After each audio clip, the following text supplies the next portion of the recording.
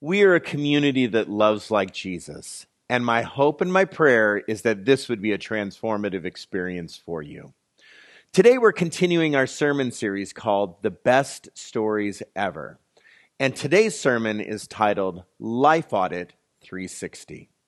Today we're going over a story about the person named Zacchaeus, and maybe you've heard the little cute song, Zacchaeus Was a Wee Little Man. Well, today we're going over the subject matter of repentance and how Zacchaeus turned from his wicked ways and turned towards godly ways and began to follow Jesus. Now, giving you a little bit of history, Jesus has been around long enough at this point in Luke 19 that people are following him. He has some crowds following him around, listening to his sermons or wanting things from him. Some people want to get things from him, actually. They wanted healing or wanted to be fed. Some were bored and they wanted to be entertained. They were looking for the show, the miracle show. Some people were just following the soap opera and the drama of each town. Some were actually spies because there were people who believed that Jesus was not doing everything they thought he should do. Well, right before this story of Zacchaeus in Luke 19, we see a miracle in Luke 18, which is actually the setup of the story of Jesus being for the sinner and not for the righteous. People who didn't feel, think, or perceive that they had it all together, or maybe are falling short, or weren't perfect, versus those that were pious, or even thought that they were perfect. So Jesus goes to this town of Jericho, and there's a blind man there, and Jesus asks basically what's going on, and the crowd begins to follow and start yelling at him. It's Jesus, and the blind man actually yells out, "Jesus, help me, Son of David, help me." Well, calling Jesus Son of David means that this blind man very well thought that Jesus was actually the Messiah. The blind man was persistent. Now, people try to get the guy to shut up, but he gets louder and louder and louder. So Jesus hears this man and asks what he actually wanted, and the blind man said he wanted sight. So at this point, Jesus does something that blows everyone away. He heals the blind man. See, now you have to remember in context, in those days, people believed that there was something very wrong with you, or that you were sinful, or you had evil inside of you if something physical was like blindness or not being able to walk. You had a physical ailment because of the sin inside of you. That was their tradition. So the blind man, according to their thought and belief, deserved to be blind because he was paying some debt, or he was guilty of some sin. So Jesus heals a man that deserved, quote unquote, his physical ailment. And that was a problem for the people that were onlooking and watching this situation. Well, in Luke 19, starting in verse 1, and we're going to go all the way through verse 10. So if you have a Bible, go ahead and pull that device out, an app or a paper Bible, and open to Luke 19, 1 through 10, and it goes like this. Jesus entered Jericho and was passing through town. A man there named Zacchaeus, a ruler amongst tax collectors, was rich. He was trying to see who Jesus was, but being a short man, he couldn't because of the crowd. So he ran ahead and climbed up a sycamore tree so he could see Jesus, who was about to pass that way. Well, when Jesus came to that spot, he looked up and said, "Zacchaeus, come down at once. I must stay in your home today." So Zacchaeus came down at once, happy to welcome Jesus. Everyone who saw this grumbled. They were probably pretty shocked, saying, "He has gone to be a guest of a sinner." So Zacchaeus stopped and said to the Lord, "Look, Lord, I give half of my possessions to the poor, and if I have cheated anyone, I repay them 4 times as much." Jesus said to him, "Today salvation has come to this household because he too is a son of Abraham. The human one, Jesus, came to seek and to save that which was lost." So at this point, Jesus is revealing to us the heart of God. God's mission, he says, is to seek and to save that which is lost. So the heart of God basically is grace and mercy to the lost. Not only does he want to give mercy to the lost, that is the reason he came and died on the cross, mercy in the tangible form on earth, but also grace and forgiveness for eternity so that the lost may be found. Well, Zacchaeus was a tax collector. And in those days, a tax collector was definitely considered a sinner. He was a Jew working for the Romans. That was just a no-no. He made a living basically off of taking extra. He would charge extra, so he was considered a thief. And he was hated by the Jews. So his only friends were considered throwaways. He was considered a throwaway, an outcast. They othered him, but he also only could hang out with others as well because he was a cheater. He was a thief. He took from the nation of the Jewish people. So now this was not the first time that Jesus hung out with a tax collector. We're going to go over that in Matthew chapter 9, where we see the call of Matthew. So what does this teach us first? Well, first it teaches me that Jesus shows us who he's looking for. He's looking for people who actually don't think they match up to all the rules. That those that actually believe they've fallen short, or those that believe they're not perfect. A pious person walks around thinking that they can be sinless. And Jesus is looking, and I'll just say it, looking for sinners. He's looking for people who make mistakes. And in God's minds, we all make mistakes. And Jesus likes to use messed up people to reach out to messed up people. Why? Because we're all messed up, and Jesus uses messed up people because that's all that he has to work with, is messed up people, because everyone's messed up.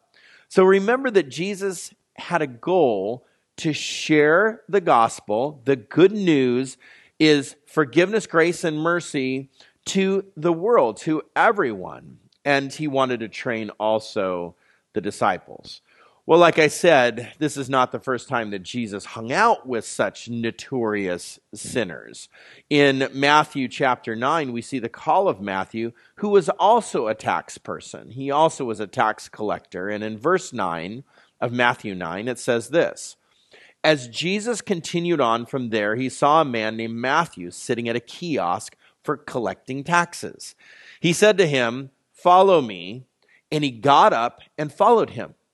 So as Jesus sat down to eat in Matthew's house, so again, a guest in the house, many tax collectors and sinners joined Jesus and his disciples at the table. If you can imagine that discussion, and you can imagine the perception, like the disciples are probably looking at these tax collectors and basically thieves going, wow, we are breaking honor. We are breaking loyalty. We are basically being traitors. But when the Pharisees in verse 11 saw this, they said to his disciples, "Why does your teacher eat with tax collectors and sinners?" When Jesus heard it, he said, "Healthy people don't need a doctor, but sick people do. Go and learn what this means. I want mercy and not sacrifice. I didn't come to call righteous people, I came to call sinners." So if we take Luke 19 and overlap it with Matthew 9, we learn a lot between these two stories about who Jesus was, who Jesus was reaching out to, and what he wanted from those that he was reaching into their lives, what he wanted from their lives. Well, first off, Jesus chooses the worst of the worst. Again, a tax collector, worst of the Jews. Zacchaeus was the tax collector. Matthew was the tax collector that worked for the Romans, taking taxes from the Jews. So basically, Zacchaeus was a traitor, like I said. And a tax collector, he would double tax. So he would go to the Jews and not only tax, but then he would double tax. So they made their real money off of this overcharge. So the scripture actually calls a tax collector scum, or notorious sinners. So to get to this point of life, not only would you have been feeling or experiencing an outcast, that you would actually do this to your people, but you would actually must be willing to do just anything. So the tax collector usually just hung out with other prostitutes and thieves, those that were willing to do anything and everything as well. So Matthew 9 also reveals that Jesus didn't come for those that thought that they had it all together. He came for those which needed a doctor, those that were sick. Jesus reveals to everyone in the crowd, Pharisee religious people, disciples alike, everyone in the crowd, Jesus communicates, God thinks everyone is a sinner. Everyone is sick. Now, they probably were thinking, and maybe you think too, I follow the rules. Well, in God's eyes, no one follows the rules perfectly. God is a God of perfection, and therefore, we must be perfected to have eternal life. And this message for every single pious person needs to sink in. We are all sinners. There's no pride in Jesus' eyes. There's no piousness and no perfection in the human realm. Only through Jesus can we be perfected. So our spiritual stink basically smells in the nostrils of God more than the thieves of the thieves' physical stench. And so our spiritual stink is that we fall short. So to think that we actually don't fall short, that's pretty prideful. So God opposes the proud and gives grace to the humble. So let's read a couple scriptures here. Romans 3:20, it says this, therefore no one will be declared righteous in his sight by observing the rules, or what's called in Romans, the law. Rather, through the law, we become conscious of sin. So basically what that means is I'm given this set of rules in the law, and I can see that my life doesn't match up to that set of rules. So therefore, I have fallen short. But through the set of rules, I can see that I fall short. It's kind of like the evidence that I see that I don't match up. And so God does not perfect us through law. The law reveals the conscience of sin. So Romans 3:23 says, therefore, for all have sinned and fallen short of the glory of God. Well, what's really cool, and I understand that sin and calling us sinners and falling short of the glory of God, that's really harsh language. And it's, in a sense, in our culture today, is passé to say you're a sinner, or stand at the street corner and just yell at people, sinners, sinners, repent. You know, you've seen maybe that before in your life. But what's really cool, even though that language is harsh, and I don't believe in standing on street corners and yelling at people, calling them sinners, even though some people do. What's cool, though, about God is this. Even though we have fallen short of God's glory, we are still loved by God, no matter what. And that's the message that we need to yell from the street corner, that we are loved, that there's nothing you can do to make God love you less. Let me repeat that. There's nothing you can do to make God love you less. God loves you exactly the way you are. And because he loved you so much, he sent Jesus to die for us, so that whoever puts their faith in him can have eternal life. Well, God asks us to do something. He shows up in our life in a miraculous way. He calls us to him, like Matthew 9 and Luke 19. I'm coming to your house. I'm going to walk into your house and I'm going to dine with you and I'm going to give you salvation. And there's something that he asks of us, and we see that in the Zacchaeus story, is this idea of repentance. See, Zacchaeus changed the way that he lived, and Jesus rejoiced. Jesus blessed him because Zacchaeus says, I'm going to turn from this wicked way, I'm going to turn from this evil, and I'm going to turn towards you, Jesus. So Zacchaeus always thought that stuff was more important than anything. But he realized that money wasn't everything.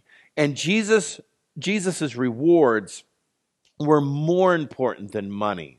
So he went from caring about himself to caring for others. He went from leading himself only to allowing God to lead him and eventually leading others to Christ. So he didn't merely just believe or have some mental assent and look like he believed. No, that outward piety was reserved for the Pharisees. He truly repents of his behavior and follows Jesus. So repentance is a heart change. It's a heart change that leads to an action change. And it's an action change that produces good works. Repentance is a heart change that leads to an action change that produces good works. So a relationship with God means that we have a new way of looking at life. We have a new purpose. We have a new set, like a set of goals in our life. So Jesus came for those who are sick of their sin and need something different in their life. Jesus came to those who desired this heart change, which can turn into an action change, which then we would produce good fruit, it's called. And so we would have good works in our life. We would learn to love other people. So before Jesus, we were the most important. I at the center of everything. S-I-N. I at the center of my life. I was most important. Now we see things differently. We see things eternally. We see things heavenly. It doesn't mean that you're perfect. By all means, we're not perfect. It means that we have a different focus, a different purpose. We have a different goal in mind. Well, in Matthew 3, many Pharisees and Sadducees came to be baptized by John. He said to them, "You children of snakes, who warned you to escape from the angry judgment that is coming soon? Produce fruit that shows you have changed your heart and lives." Produce fruit that shows this repentance. Don't even think about saying to yourself, Abraham is our father. I belong to this tribe. I tell you that God is able to raise up Abraham's children from these stones. So repentance leads to the heart towards others. It's not about following a set of rules. It's not about being perfect. It's not about making sure that you're not making any mistakes. It's about a relationship with the person of Jesus, and that relationship and that growth, that spiritual growth in our life leads to mind change, which leads to action change, which leads to the love for other people. So people move then from objectification to people that we love, and they're people, they're persons loved by God. So in Galatians 5, it says this: "For when we place our faith in Christ Jesus, it makes no difference to God whether we are circumcised or not circumcised," meaning we are Jew or Gentile, basically. What's important is faith expressing itself in love. So love is our goal, to love others, that our repentance, that Jesus comes to us, calls us, and enters our house, dines with us, the notorious sinner, and gives us eternal life, and says, change your ways. And when we change our ways, he says, go to the ends of the earth and love people. Go to the ends of the earth and give them my message of love. The gospel, that the good news is for them as well. Make disciples to the ends of the earth. So I believe that Jesus changes our hearts to love others in a very meaningful way. And when we learn to love others in a way that changes their lives as well, we are then therefore carrying out the mission and the Great Commission and the commandments of God. So what is our job? Well, we need to look for people in sycamore trees. When we're just going about our day, on our journey, on our pilgrimage into our eternity, we look for people in sycamore trees. We look for the notorious sinners to invite into our lives, to love them in meaningful ways, to provide for their needs, and to show them the love of Christ so that their lives would change as well. So 2 Peter 1 says, by his divine power, the Lord has given us everything we need for life and godliness through the knowledge of the one who called us by his own honor and glory. Through his honor and glory, he has given us his precious and wonderful promises, that you may share the divine nature and escape from the world's immorality and sinful craving, the sinful craving that it produces. This is why you must make every effort to add excellence to your faith. To moral excellence, knowledge, and to knowledge, self-control, and to self-control, endurance, and endurance, godliness, and to a godliness, affection for others, and to the affection for others, love. And if all these are yours and they're growing in you, they'll keep you from being inactive and unfruitful in the knowledge of our Lord Jesus Christ. So when you put your faith in Christ and repent of our ways that fall short of the glory of God, God is pleased. And that's what Zacchaeus did. He went from thieving people and taking their money and doing IRS audits on people's lives. And are you paying enough or are you not paying enough? He went from that behavior to doing a life audit 360 and changing his heart and changing his purpose and changing his goals to be more like God. And that's what makes this story the best story ever.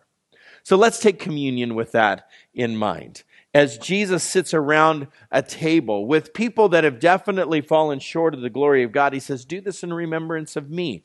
Take and eat, say thanks be to God, and repent, change your ways, and learn to love people in your life. Take the love of Christ with you. Look for people in sycamore trees.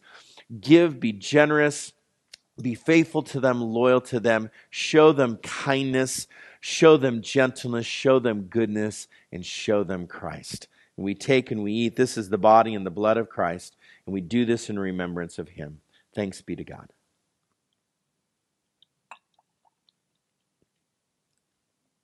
Father, thank you for the story of Zacchaeus, that even a notorious sinner can turn towards Jesus.